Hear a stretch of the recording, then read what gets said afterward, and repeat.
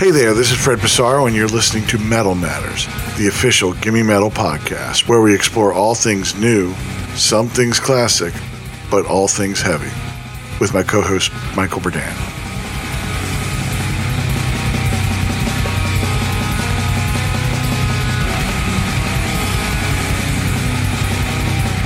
Today's guest is Brian Funk, frontman of Thou, the Louisiana-based sludge doom favorites who kicked in the door by applying old-school DIY and eventually blossoming into one of the bigger names in heavy music today. Formed in 2005, the band's catalog contains literally dozens of releases, including several splits, full-lengths, and even some collaborative albums with The Body and Emma Ruth Rundle, the latter of which makes up some of their most recent output.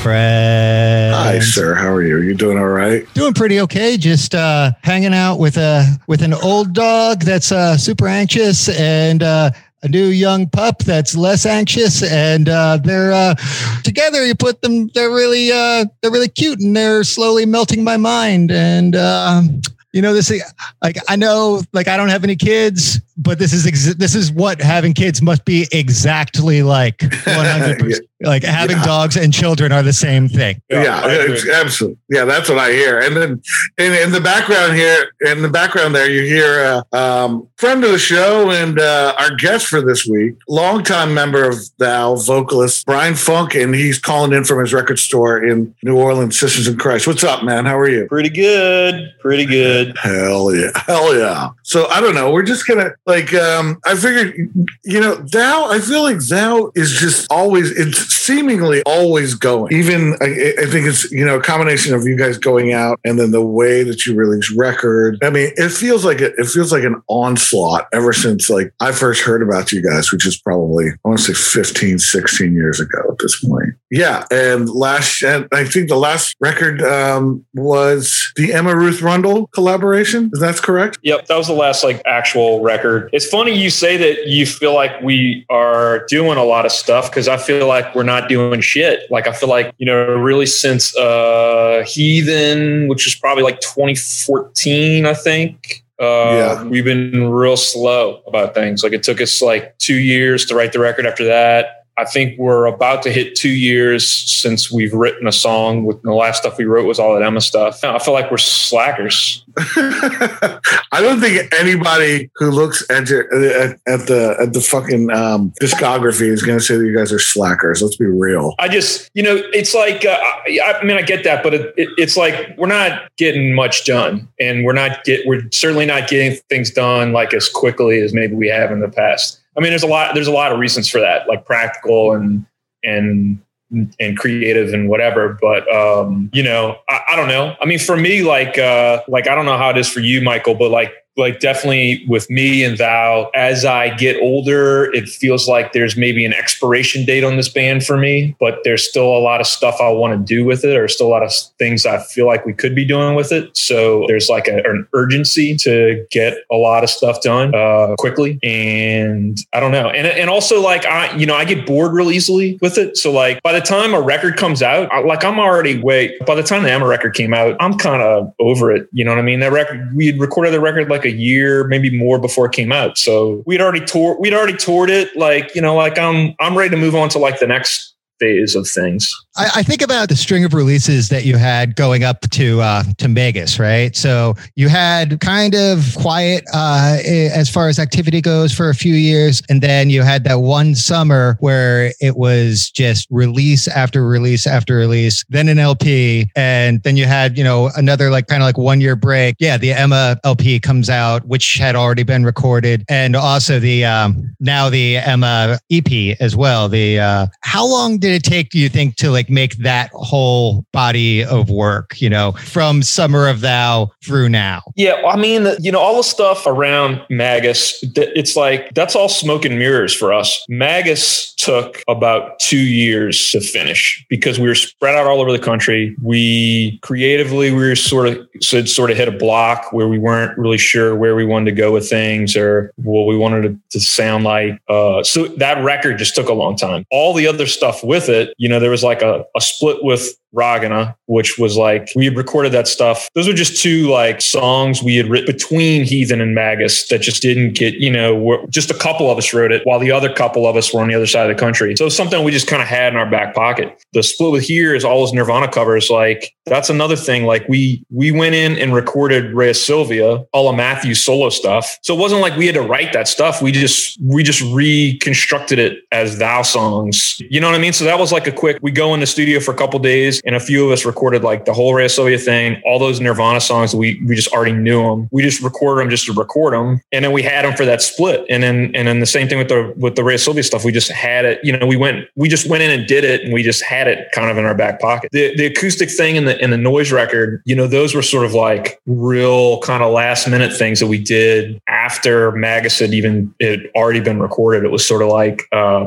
we were kind of talking about how we wanted to release things. And I had some scheme about, let's do a bunch of records leading up to the full length. I mean, for fun, because people who are into that would get excited about it, to stretch creatively a little bit, to do some stuff that we had talked about doing before Magus, but we didn't get to it. So then we just kind of pushed it in after Magus. I don't know. I mean, there's all kinds of reasons. Yeah. I mean, I don't know. It's like we're recording all this stuff in these batches, and then we just kind of release it. And at some point it's just like, all right, we got to get all this crap out. So it's like, we just start kind of parceling it out. You know, another thing with that was like, with all those EPs leading to Magus, the original plan was, you know, and really I should have pushed a bit more to get these dumbass labels in line a little bit, but we should have pushed to like not have the sort of typical grand band pronouncement of, oh, we're releasing this and we're releasing that and blah, blah, blah. Internet, listen to us and pay attention. What we wanted to do was just to like quietly put those things out without saying anything about it and just let people find it. And every month for like 3, 4, 5 months, there would have been a new thing out. And we had been saying for years, oh, the full length we're doing after Heathen is Magus, blah, blah, it's Magus, this and that. It wasn't like we're like being secretive about it. Like we said what we were going to do, and we did that thing that we were going to do, but it would have been a lot more fun to have released all that other stuff, sort of kept people guessing as to like what it was, if that was the record. Because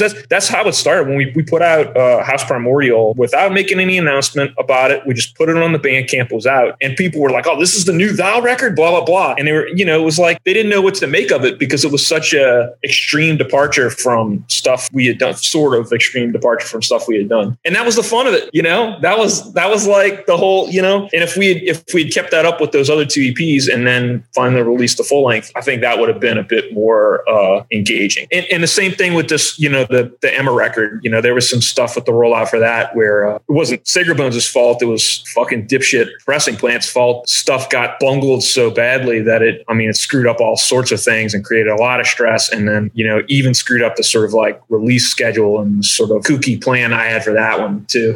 Got screwed up. I don't know. All this stuff, the way we put stuff out, like the way that I look at it now is how can we do it in a way that's like interesting and fun and creative? And how can we like plug into this sort of like cookie cutter label way of doing things, but subvert that a little bit, you know, especially with like the Emma record. I was really trying to like figure out how we could do it in a way that was fun and exciting for the people that would be buying the records. Then did I answer the question? What was the question? What were you asking, Michael? You answered like 10 of my questions. And so I think we're done. All right, hit delete it. I guess, you know, just taking back, I'm taken back to like the first time I heard of you, and then very soon after that first time I saw you guys play, which was very specific. And you'll probably be able to give me the date better than I will remember it. Was it like 2007 Knitting Factory? I think it was like... Or 2008, 2007 or 2008. Yeah, that Sun show. Yeah, Sun, Tony Conrad, and you. And I think it was like Grim Robes. It was just the two dudes, just Greg and which is wild. You know, coming back to those days and like, there's definitely a period where you guys were coming up a lot more and then, you know, like making sure to get in like an ABC No Real play and, you know, like we would do a show together and all that kind of thing. But take me back in general about like how you got into all of this kind of music and like, you know, where that come from. Is it as simple as saying, yo, Fred, I grew up on Acid Bath and Crowbar and all that shit? Or was there a different way? I definitely didn't listen to any of that stuff. Any of that, like, New Orleans, no, absolutely not. I mean, I'd seen I Hate God several times when I was a teenager just because they played all the time. But I thought they were garbage when I was a kid. I mean, they were, you know, I probably started seeing them when I was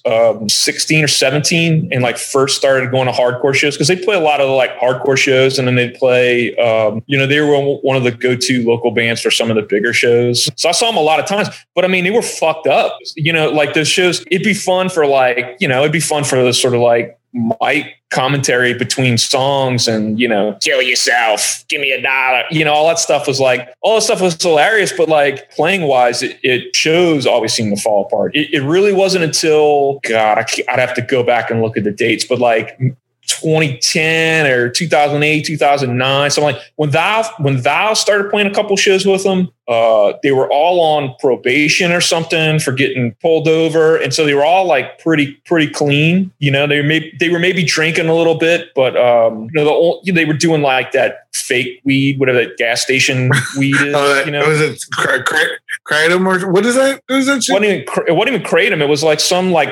weird herb that they could just... K2. K2, that stuff will like actually kill you. Yeah, well, that, you know, that was like pretty tame for, you know, I mean, whatever. So they were awesome. They were tight. They were super tight. Mike was even funnier, I thought, like more eviscerating to like the audience people. It was awesome. So like that period, I started really liking them a lot. No, I didn't come up on this. I didn't like Acid Bath when I came up through punk and hardcore. So like Acid Bath had clean singing, and I was not into that. Crowbar, I was kind of tangentially aware of, but I didn't really start listening to Crowbar till we did the cover on the Ray Sylvia record, and that stuff I like. And then we toured with them not too long after that, and they were decent when we toured. In terms of like the older, like kind of melodic stuff, I really liked a lot. But no, I mean, I came up through like punk and hardcore, so like I didn't like it in the metal stuff. My friends in high school were into metal. They got me into punk, and then they all started getting into like Metallica and Black Sabbath and metal stuff. And then I was sort of maybe rebelling against my friend group a little bit. And so I was more into like Earth Crisis and Zao and, you know, whatever other vegan straight edge stuff I could find. All the stuff Michael listens to is a lot of the same stuff. Born Against and Rorschach. I mean, I was just coming up on all the like punk stuff. Like metal for me was like Rage Against the Machine I was into. And then probably that's it. I'm surprised there's no like, there's always bands in those mix there. Like, I feel like I'm surprised someone like Dystopia never really made it your way or. No, I mean, I don't think I didn't see Dystopia, but Talk is Poison played out here with Gary's old band, Hogjaw. I mean, that's the thing. Like, I'm like a bit younger than all those dudes. Like Gary's probably the closest one to my age, and he's still probably a few years older than me. So like that just wasn't really my scene. And those bands that were around of that time that I would see all the time, Hogjaw, Ice Pick Revival, this band Limp Vessel, the ones I liked were the ones that were sort of crossing over more towards hardcore. They were still kind of metal, but it was like the stuff that was metal was like the stuff, these bands that were like a few years younger than me, or maybe about my age. And they were all dipshits. They were all these fucking knuckle dragger, chucklehead, like dumbasses. And I didn't like any of those people. The couple of people I kind of got to be friends with that were sort of in those bands or in that scene or whatever, I ended up falling out. I didn't like them. They were turds. You know what I mean? Like we fell out for whatever reason. So like, I don't know, the metal stuff just didn't, it just wasn't really my thing. I mean, I don't think of Thou as like necessarily a metal band. I mean, I know we technically play like metal-ish sounding music, but I mean, I always think of us as like a punk band or whatever. I mean, because we just come from that scene and like even those early tours, really even up to like a few years ago when I was still booking stuff, like I'm not, you know, I'm booking it punk style. Like I'm calling my friends and getting people I know to book shows for us. And I'm actively looking for bands that we want to play with, not necessarily like probably usually not metal band. You know what I mean? Like unless there's some metal band that we're friends with or some band that we like or whatever, like we don't care about that. And like, we're not trying to like we're not trying to stay in our lane in terms of like genres or whatever. Like it's definitely more interesting to just play with people that are interesting for us and play in spaces and to crowds that are more interesting rather than like genre specific. Something that I find to be really cool about you guys is like, there's this illusion that when your band reaches like a certain kind of level, is on like a label, has a certain kind of tour history, you're required to have a booking agent, that you're required to have like a degree of management. But maybe not that, but like definitely at least a booking agent. From what I've always known of you, you've always handled all of that yourself on top of booking shows for other bands. I look at Thou's merch table and like, it's not so much a merch table as it is like, you know, kind of like an anarchist bookstore. And yeah, there's this illusion that we're supposed to be kind of like peddling our wares in order to like get by. Like going to a show is supposed to be like going to a mall for the band. And that just doesn't seem to be the way that you guys have ever carried yourself.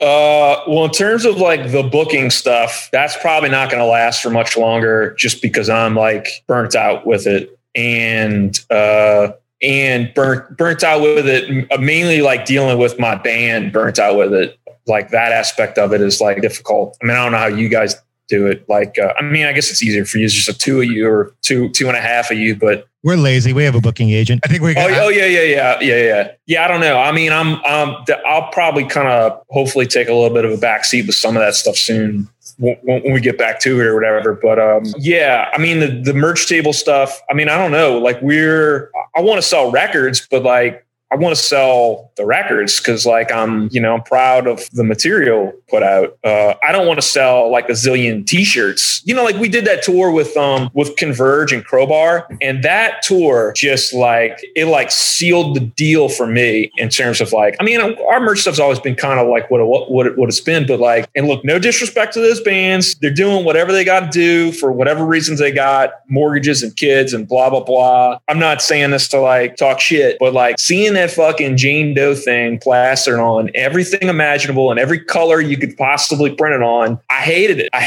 It just seems silly, and like I cannot even imagine us doing that with stuff. Like it just seems so pedestrian to me. And in Crowbar, we're on a tour for like 2 weeks, 2.5 weeks, something. And granted, like they tour a lot, so like this tour is maybe just something in between a bunch of tours for them. But they didn't have any records. They didn't have a single record. I don't even know if they had a CD or they didn't know music, just shirts and like a million shirts, like a millions of shirts. It's like, I just can't, from the perspective of the person in the band sitting behind the merch table and having to look at this crap every night, that would just seem, it would be so demoralizing for me personally to be going on tour and just pushing t-shirts. Like I don't go on tour to like push our brand, even our records. Like our records look like they look because I want them to look that way. But you might be hard pressed to find the word thou on our records a lot of times. So like, it's not about like having our logo plastered all over everything or like having stuff to sort of like push the thou brand. Like I'm trying to push the thou discography. I'm trying to like push the art, and even the shirts and stuff we have. Like unless I'm like lazy or like burnt out on ideas or something, like the shirt's gotta like say something. It's gotta either be, it's gotta either make some bold statement or political or emotional statement or something where we're like, you know, talking shit or making fun of something or whatever. Like, I don't want to just have a shirt with our fucking logo on. Who cares? I don't know. All this stuff just seems like so from an artistic point of view, just like really boring. I don't know. Like I couldn't hack it like these other, like I don't know how these other bands hack it on the road, going out, you know, what 8-9 months a year, whatever they do, and like having this crap, you know, the stuff that they're selling. Like I don't know. It's just like, it's just stuff to appeal to sort of like, it's stuff created to have a sort of like mass appeal or like appeal to like the sort of lowest common denominator. And like, I'm just not, I would rather have a shirt that didn't sell at all, that I thought was a cool shirt, that I got to look at this cool shirt every night and chuckle to myself and whatever. Like I would rather that than like just sell a zillion shirts. I mean, I got to say one of my favorite shirts. Well, I think I had 2 shirts from you. One of them was that one, you know, the one with the M16 that said "Talk to the cop." The one that I think is my favorite. It doesn't have thou on it at all. It has just a bunch of screaming fans, and I think it says "fuck Iron Maiden fans" or something like that. It says "save metal ...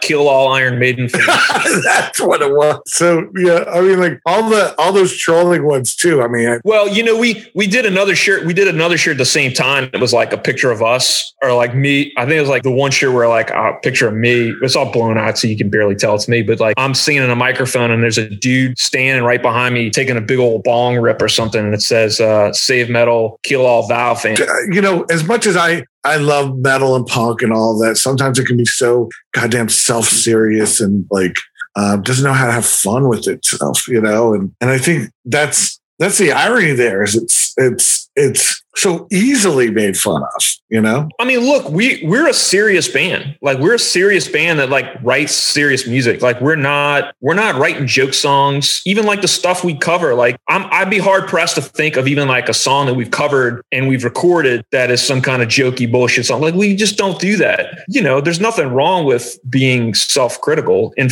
like that's like, that should be a requisite of being in a punk band. Like you have to sort of like take the piss out of yourself as much or harder than you would anything else. Like you have to be willing to like sort of self-criticize and self-critique and you know, all these people out there think they can talk shit about us. Like, believe me, we can talk way more shit about us than anybody else can. Like people think they're going to talk shit about us. We'll take it to the next level of thou shit talking. I've been there. I've seen you do it. And it's admirable. I couldn't agree more with the way that you think of this.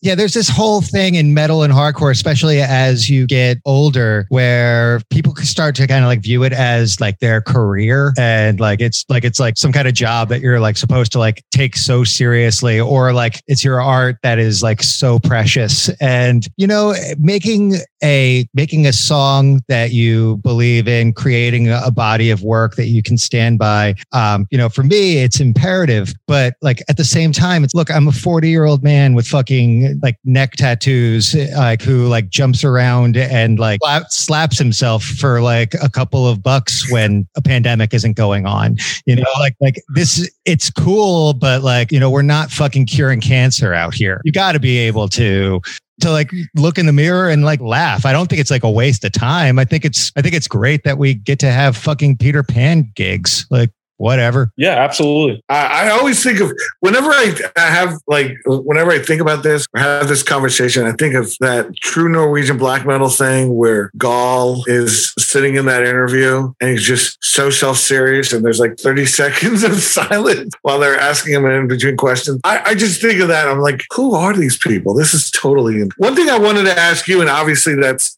Berdain is very much in this pipeline too, is like, man, the whole, you know, between the body and like, you know, like the Emma Ruth Rundle stuff and all this other stuff, all the collaborative stuff, where did that come from originally, from the body? And then you guys just kind of spin off from there? I mean, we were collaborating with Emily McWilliams pretty early on. Like she's been on records since, probably since after the first full length. She's been on, you know, every release she's probably on there somewhere.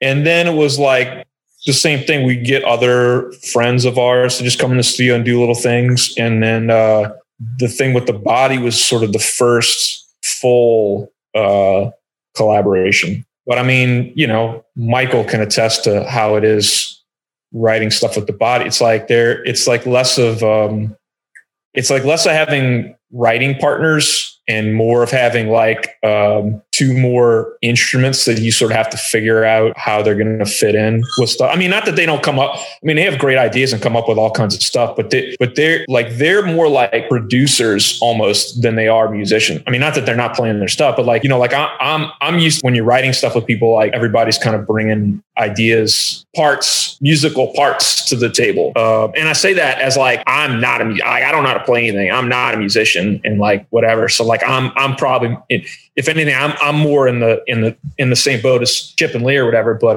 they're like more like the idea guys and like the guys that'll have, you know, eat a lot like me too, in terms of like, it'll be more of like, oh, this part needs to be like this, or this needs a sound, you know, like the world is fucking ripping apart, or this needs a sound, you know, like it's more kind of abstract executive producer kind of a thing. Yeah. So I don't know. Me and Andy were just talking about this. And it's like, for us, it was like, that was like kind of a jarring experience at first, but it's definitely had a big impact on us in terms of getting us out of our box a little bit. And also being able to like leverage the studio and the studio experience as like its own sort of like instrument, or like, you know, sort of laboratory for experimentation. Like, I think we were like slowly getting there. And then once we started doing some stuff with the body, it just sort of like pushed us a lot further. I mean, definitely for me personally, it's like opened up a lot of like ideas and different approaches on how we can kind of create music, or just get to the point of creating music. Are you guys, you know, obviously with you guys are split across the states, right? Everybody's in New Orleans except for Tyler. Oh, really? I thought Mitch was in LA still, or whatever. No, he moved back. Well, he moved to New Orleans like a year ago. Yeah, a year-ish ago, something like that. Okay, cool. Yeah, so we're all, I wish Tyler would move down here. If Tyler moved down here, we would probably get back on track real quick in terms of output, because probably our main obstacle in terms of writing things is not having a weekly practice. I mean, right now it's kind of hard with the COVID stuff, and like our practice space situation is not ideal for, it's like a tiny windowless room. Like, it's bad. And when we practice, we tend to practice for a long time. I mean, even if we were having weekly practices, they'd probably be like 2 or 3 hours. And then like when we do our stuff before tours, it's like all day marathons and stuff. But I don't know if he moved down, we would that weekly practice of like having to bring something every week. Otherwise we all show up and kind of look like fools.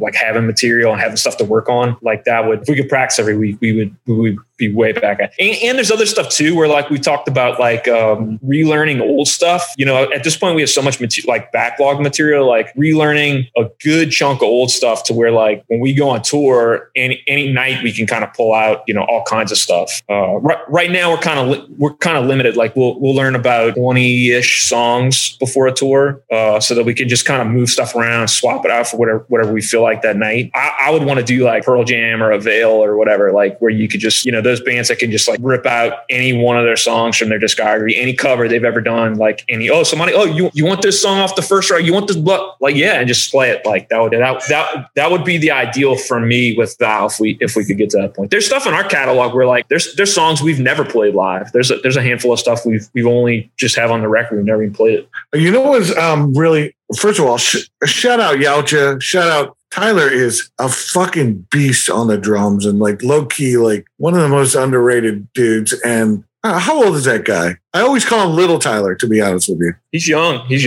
like 16 or 17. Oh, 13 or 12, I think, something like that. I think he's like late 20s now. It's hard for me. Like I can't, once people are below a certain age, it's like, I don't know. I think he's in his late 20s though at this point. I mean, sorry, with that mustache, he looks like almost like 17. He needs to get rid of that mustache. That mustache is terrible. It's got to go. We've known Tyler since he was 15 or 16. He was booking our shows in Nashville when he was like in high school. So we've known him for a long ass time. I met him when he jumped on with Mutilation Rights, and that's when he started to show me the Yautja stuff and the Narwhal stuff too. Actually, yeah, that's how we know him, for playing with Narwhal. Yeah, I guess so. With the guys around, have you guys done anything like like written anything? Nothing like that. We haven't written a song in 2 years at this point. The last stuff we wrote was the record with Emma, which was like we did it in spring 2019, and then we recorded it by August 2019. We had recorded all that stuff. We wrote it. We spent a couple months like writing it, kind of going back and forth. We toured it. And then right after some tour, we all met up again, practiced. I think we came up with a couple more songs, and then recorded. And then it took, Sacred Bones just took a little while to get it out. And then there's release schedule stuff where it kind of got pushed back, and then COVID happened and I got pushed back, and then the pressing plant fucked it up and I got pushed back once or twice. So it's like, it's just been, whatever. And then, there's newer stuff that we've done since then that we put out, a couple of covers, but, I don't count that, a Bad Religion cover. And we just did a cover of so fucking awesome. We just did a cover of our engineer, James Whitten, the guy that records like the vast majority of our stuff. Me and him have been pals since high school, and he was in a punk band in high school called Ginger Quail. They have a song called Anarchy's Stupid. And me and James, like one of these things, I convinced James to relearn some parts, and me and him kind of hashed out like basic bit of the song, and we got the rest of that to just kind of overdub on it or whatever. But it's so good. It's so good. I'm so pumped for this cover to come out because it's fucking hilarious. But yeah, so we haven't done anything new. That's what I'm talking about. We're total slackers. We're working on new stuff now, but like, who knows? We're just starting to get into new stuff. So who knows? I've got Michael knows I've got like a secret thing I've been working on off and on for like 2 years, and like some of that slowly kind of percolating into like Thou proper. But in terms of having actual releases come out anytime soon, I don't know. If somebody hits a spurt, that's the thing. Whenever there's like some creative spurt, Matthew especially goes through these where he'll just like bang out 4 or 5 songs. But unless there's some spurt, it's gonna be a long time of us kind of beating our heads into the wall to like get it out. Yeah, I know the feeling. Is there like a primary Thou songwriter, do you feel? Is it? It's been Matthew and Andy in the past. Like traditionally, they will write a song at home and come to practice with here's the song, right? And then we'll kind of say, okay, let's move this and do that and whatever. And we'll do it this many times and do that many times. That's traditionally, or sometimes if we have a practice and they come and they don't have, I don't have a song, but I've got these 2 riffs, and the other guy, I've got 2 riffs, and they go together. It's perfect. And stuff kind of works out that way, but we almost never will like jam. Maybe they were doing that a bit before I joined Thou, when they were doing in between the demo and when they recorded, like when I came on, Tyrant was recorded. Other than the vocals, Tyrant, the first record, was done. Everything was recorded. But in between that demo and that first record, when they were sort of going from being a post-rock band to like a heavier band, they were practicing like 5-6 nights a week. They were going to practice to just hang out. You know what I mean? And they'd fuck around and practice and come up with stuff and whatever. So like that period, maybe there was a bit more of just like drinking and doing drugs or whatever, and like farting around guitars and coming up with stuff. But that just hasn't been our style. We also don't really write in the studio. We come up with a little bit of stuff in the studio if we have time and the inclination. But like when we go in the studio too, it's like we know the songs at that point, and we more or less know how we want them to sound. We go and record them, and then we kind of do all the little fun stuff with it.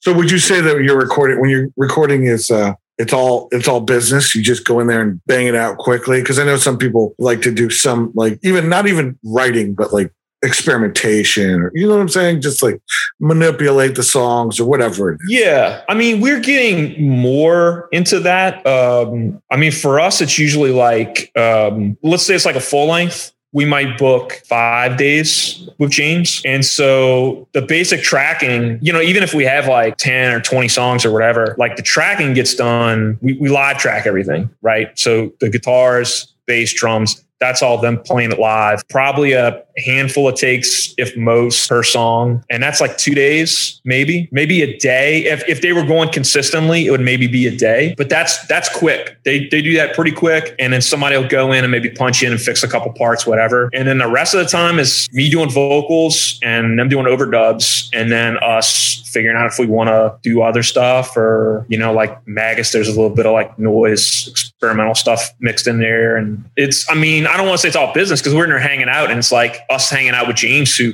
I've known James since I was like 15. They've known James at this point for like 13 years.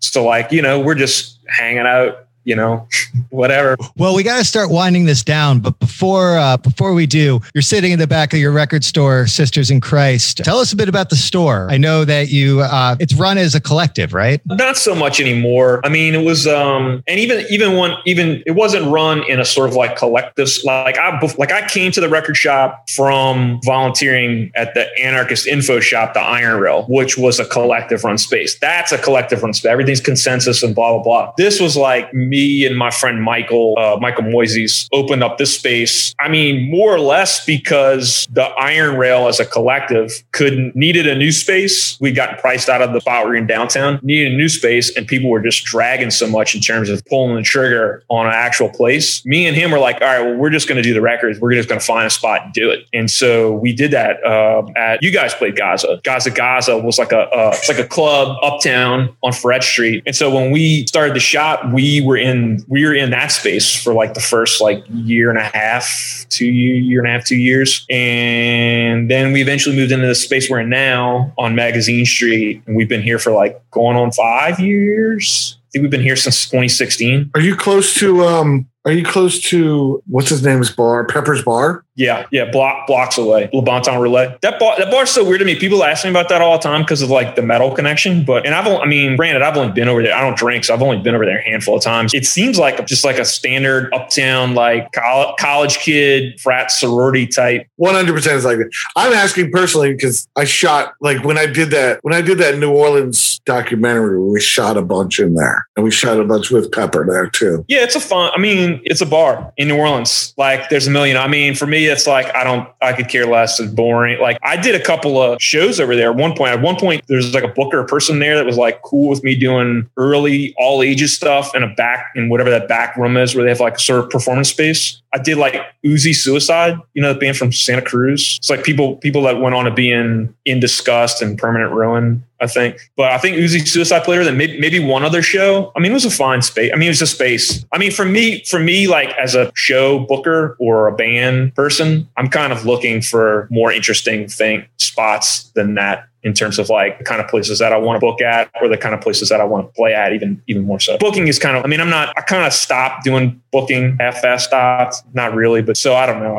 That stuff I'll sort of make concessions if it's easy. Like I did stuff at Gaza just because I like the people that ran that space and it was it's the easy club to just band show up and there's a PA and it's not totally filthy and everything's there. And it's uptown too, which like as a local person, like as an actual local person that's from New Orleans or the greater New Orleans, has lived here almost all my life. Like I'm not enamored with like the downtown spots or like the sort of over romanticized like Marigny Bywater, French Quarter. I don't care. Like it's boring. It's like a pain in the ass going down there and you got to deal with a bunch of fucking chucklehead idiots most of the time. So it's like, whatever, stay down there. I guess I have one last question and then we got to kind of sew everything up here. As a record store guy, what have you picked up lately that's really interesting? Maybe that's a little bit out of the box for a record store guy. I don't know. I just got this. I haven't even listened to it yet, but I just got this really awesome Belong record. Y'all know that band, Belong? They're from New Orleans. I've heard of it, but I'm not familiar. Yeah, they're on Cranky. They sort of started as like a kind of ambient drone noise band, basically, and then which I wasn't super interested in. but I'm real good friends with one of the guys in that band. And then they did the second record, which is this like incredible dream pop record called Common Era. Awesome. It's so good. And then they had this other record called Color Loss, this EP. And Mike Jones, one of the guys in the band, did these covers where he did this like weird, like kind of Rorschach looking ink splotches on the cover. And I think he like did every cover by hand or something, but I haven't dug into that one yet, but I'm actually I look at it every time I'm in here. I'm real excited about that. So yeah, I don't know. That's something interesting and local that I'm pumped on. When people ask you that question, you always try to keep it local? No, I mean, just whatever I'm thinking about or listening to. But like, I go through spurts. Like the way I listen to music, like I'm not listening to stuff to figure out what to put in the shop or whatever, or like necessarily like there's plenty of stuff I don't have enough money to get all the stuff I want in the shop. So like, I don't need to find more shit that I can't afford. It's more like, I go through these spurts where like I'll have like one record or one artist that I just kind of obsessively, compulsively have to listen to nonstop all day long for like a month till I'm like kind of burnt out on it and have to kind of go to something else. And a lot of times it'll be stuff I've listened to a million times, the Smiths or Elliott Smith or Nirvana or whatever, like stuff I'll kind of have to sink my teeth back into. And, I'll just come in here and throw Spotify on and put like Elliott Smith on shuffle and listen to it for like the 6 or 7 hours I'm here every day for a month, like nonstop. I mean, I don't know. Those are just the kind of spurts I go through. Well, I want to thank you for coming on the show, Brian. And, like anytime you're available and interested, love to have you back, brother. Yeah, let me know, man. This is so short. The conversation I had with Rourke the other night was like 3 hours, and me and him were just scratching the surface too. I mean, this kind of stuff, like me and Andy were talking about the other day. Like, it's so much better when it's people that you know and have a relationship with, and it's like, I could just BS with y'all rather than like an interview person. Or maybe the thing is like that you guys know me, and so you're willing to sort of like ask whatever you feel like asking, rather than like an interview person who like is maybe uncomfortable asking something or has some like weird, broad existential question that I don't even know how to answer. I think it's like just a combination of both, and I don't know. I think there's also that whole kind of thing about just slowly breaking down that wall because we're here. I don't know. I agree. We can get a lot more places with longer run times, but we have like an hour. Me and Rourke didn't even talk about Val. We didn't even mess with the Val stuff. He wanted to talk about all the other bands I've been in. Sick. That's amazing. That's cool. Yeah, I appreciate it. I appreciate you taking out the time. And again, this is Brian Funk from Thou. Mr. Brian Funk. Sir Brian Funk, that is. Come on. Brian Funk, Esquire, thank you so much for your time. Thank you, guys. Appreciate it.